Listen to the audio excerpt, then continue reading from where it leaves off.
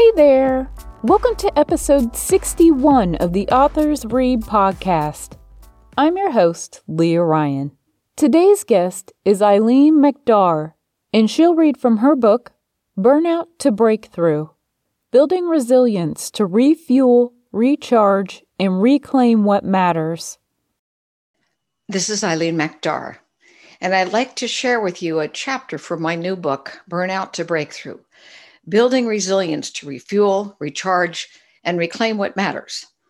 I became fascinated with the role of burnout and resilience when in May of 2019, the World Health Organization finally declared burnout to be a global occupational hazard.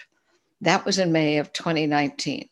Fast forward to 2020, and burnout is huge, along with the topic of resilience, given all of the crazy things that have gone on in our world, not the least of which is this pandemic called COVID-19. So let me read to you my chapter about the role of resilience, because now more than ever, it's important. First off, throw out the dictionary. If I ask any person to give me a simple definition of resilience, the answer is always bounce back. That certainly is on the mark for the first definition in the Webster's Dictionary: the ability of something to return to its original size and shape after being compressed or deformed. Well, that works fine if you are a piece of steel, a willow tree, or a sofa cushion, but not if you are a human being. When we experience the compression of stress or an event that knocks us down, we are forever changed. We either stay down or you grow through it. There is no going back. As the Greek philosopher Heraclitus, born in 544 BC, said, "No man ever steps in the same river twice, for it is not the same river, and he is not the same man." The second definition is also not accurate for our human experience. Here it is, quote, "An ability to recover from or adjust easily to adversity or change," end quote. A few things are wrong with this definition. First is the word recover, which implies that something went wrong. Adjust easily is a lovely thought, but in many cases, adjusting is hard work and not easy. And lastly, this definition implies that resiliency only kicks into gear in the face of adversity or change. Not so. Let's try a human definition. Here's mine. Resiliency is growing through challenge or opportunity, so you end up wiser and stronger. As the Japanese say, get knocked down 7 times, get up 8. Resiliency ultimately means managing your energy, so you have the mental, emotional, physical, and spiritual hardiness to get up and move forward. What is energy but the ability to do work? You also need energy if you have an incredible opportunity. You need energy to run your career, to handle your household, to throw a party, to raise your kids, or to plan a funeral.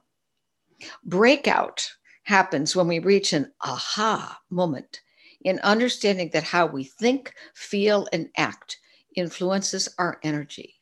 Breakthrough will only come, however, if we realize we must make a change to realign our energy. That creates the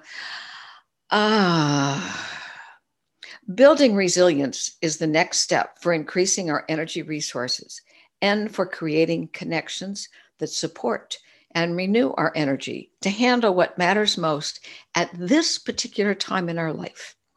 Consider a power grid. Energy flows through the grid if the connections are good. Think about a car. Turn the engine on, and if the connections are good, a spark flies from the battery and the engine moves. Bad connection, no movement. In short, energy is either generated through good connections or dissipated through poor connections. I'll borrow from Einstein's equation of E equals mc squared. In my model, energy equals meaningful connection to the power of 2. The 2 can be you and another person, an event, a cause, or your soul. Meaningful connections create energy. We create or lose energy by how we connect with our head, what we're thinking, our heart, what we're feeling, our hands, what we're doing, Energy is also generated by humor and meaning.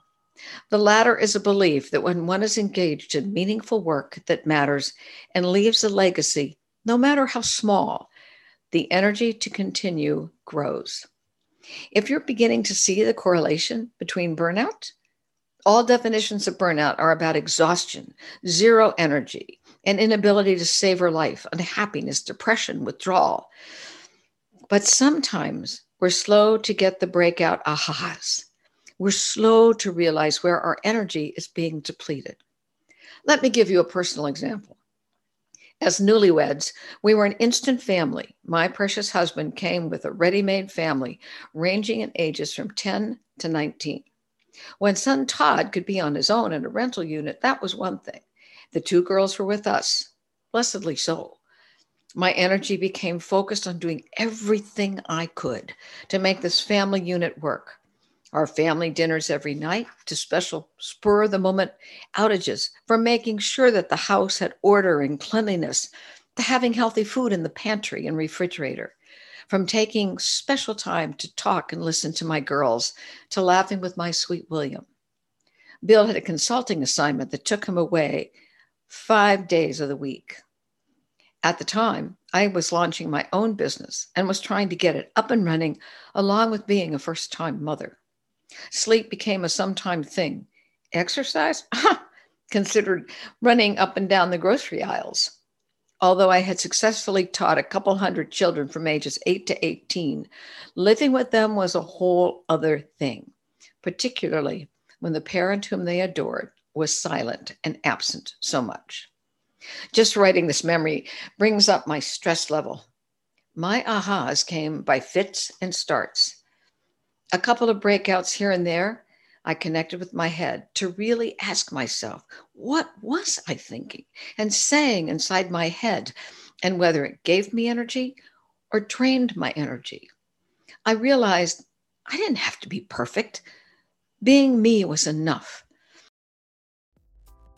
I'd like to thank Eileen for sharing her book with us today, and thank you for listening to the Authors Read podcast.